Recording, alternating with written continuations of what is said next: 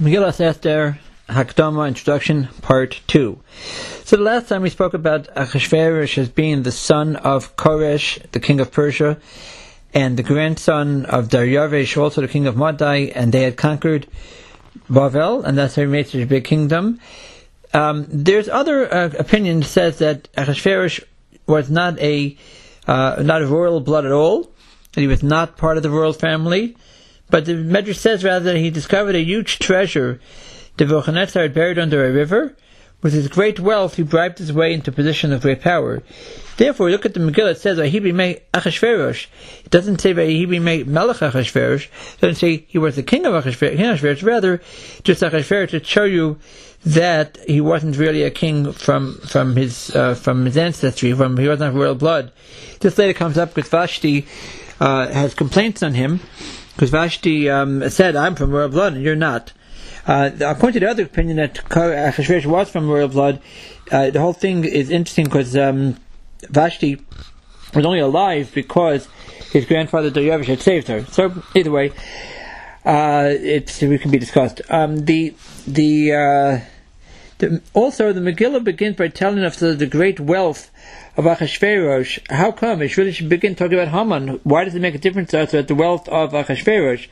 Well, this is to show us Achashverosh was such a powerful king, and he had great wealth and power of his own, and he worked his way up to the top, and therefore they were saved from Achashverosh was an even greater miracle than we realize.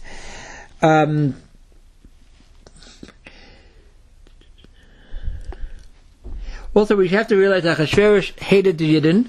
He was an anti-Semite. He hated the Jews very much, for a couple of reasons. But Jews were good citizens, and he should have been nice to them. But his royal astrologers had told him that one day later on, a Jew would take his royal crown from him and rule in his place. Now, this prediction really referred to Daryavesh II, who was Esther's child. Esther had a child from Achashverosh. So, in other words, the next king was a Jew, and the Jew did take his crown. Wasn't in a bad way; it was his own son. But he misunderstood it, of course, and therefore hated the Jews. Therefore, when Haman comes and approaches Achashverosh to kill out the Jews, he's only so happy to oblige and allow Haman to kill the Jews. Also, Hashem's name is not in the entire Megillah. Okay, it is only hinted to a few times. You have like Yavo HaMelech v'Haman Hayom. The king and Haman should come today is Yud Kei Vav Kei. And also, every time it says the word Melech, the word Achashverosh, you can read it as Hashem and see that as Hashem's doing, that Hashem was planned. But look at Megilas Esther. Hashem's name is missing from the entire Megillah, and yet you look a little closer and you'll have to admit that Hashem is all over the Megillah. How could it just happen to be too many coincidences, too many things that happen and happen to work out in the story of Purim to say that it was just done with an accident? It was certainly, there was a divine hand that was guiding everything that happened. Also, this was an introduction to the new era where Nevuah was gone, Nevuah was over, and now Hashem communicated with us in a hidden way. Everything was hidden. There's no point where it said Hashem spoke to Mordechai. But that's the lesson for the Golus. That's why Purim, it says that Chanukah and Purim are the two Yom Tovim that will last forever. And even when Mashiach comes, the other Yom Tovim will be bottled.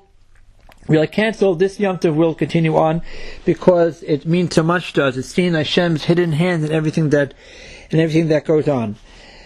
Also, another thing is that Mordechai knew that the Persians would translate the Megillah into their own language. The Megillah was sent out throughout the entire kingdom, and it would be used by all the different people in different languages. And therefore, if Hashem's name was in there, it's possible that they might erase Hashem's name, throw it out.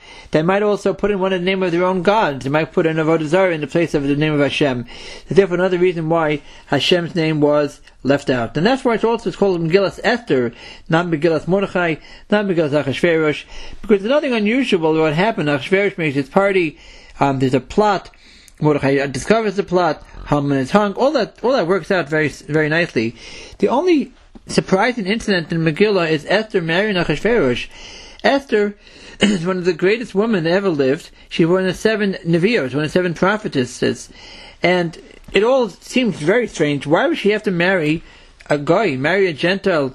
Was very unusual. No one understood it. It made no sense to anybody that this righteous woman should be given such a fate, that she had to marry this woman against this king, this Goyish king against her will. But all came together at the end. We saw that it was Hashem's plan that she should be there to have the opportunity to save the Yidden from Haman's plot. And therefore, the Megillah is called Megilas Esther. And the other reason is because it was Esther who advised the Yidden to do tshuva by fasting for 3 days and 3 nights. And this act of teshuva saved everyone, therefore it's called Megilas Esther. We'll see later on that Esther actually was trying to almost confuse the Yidden into thinking that she's not with them anymore. Maybe she's not on their side anymore. And therefore they would do teshuva even more, and they would make sure to turn only to Hashem and not say, we have a sister in the palace and therefore we don't have to worry about anything. They were very, very worried, and they really, even at that point, thought that we're really in trouble now. We need to daven only to Hashem. Okay, that concludes part 2 of the Hakdama, introduction to the Megilas Esther.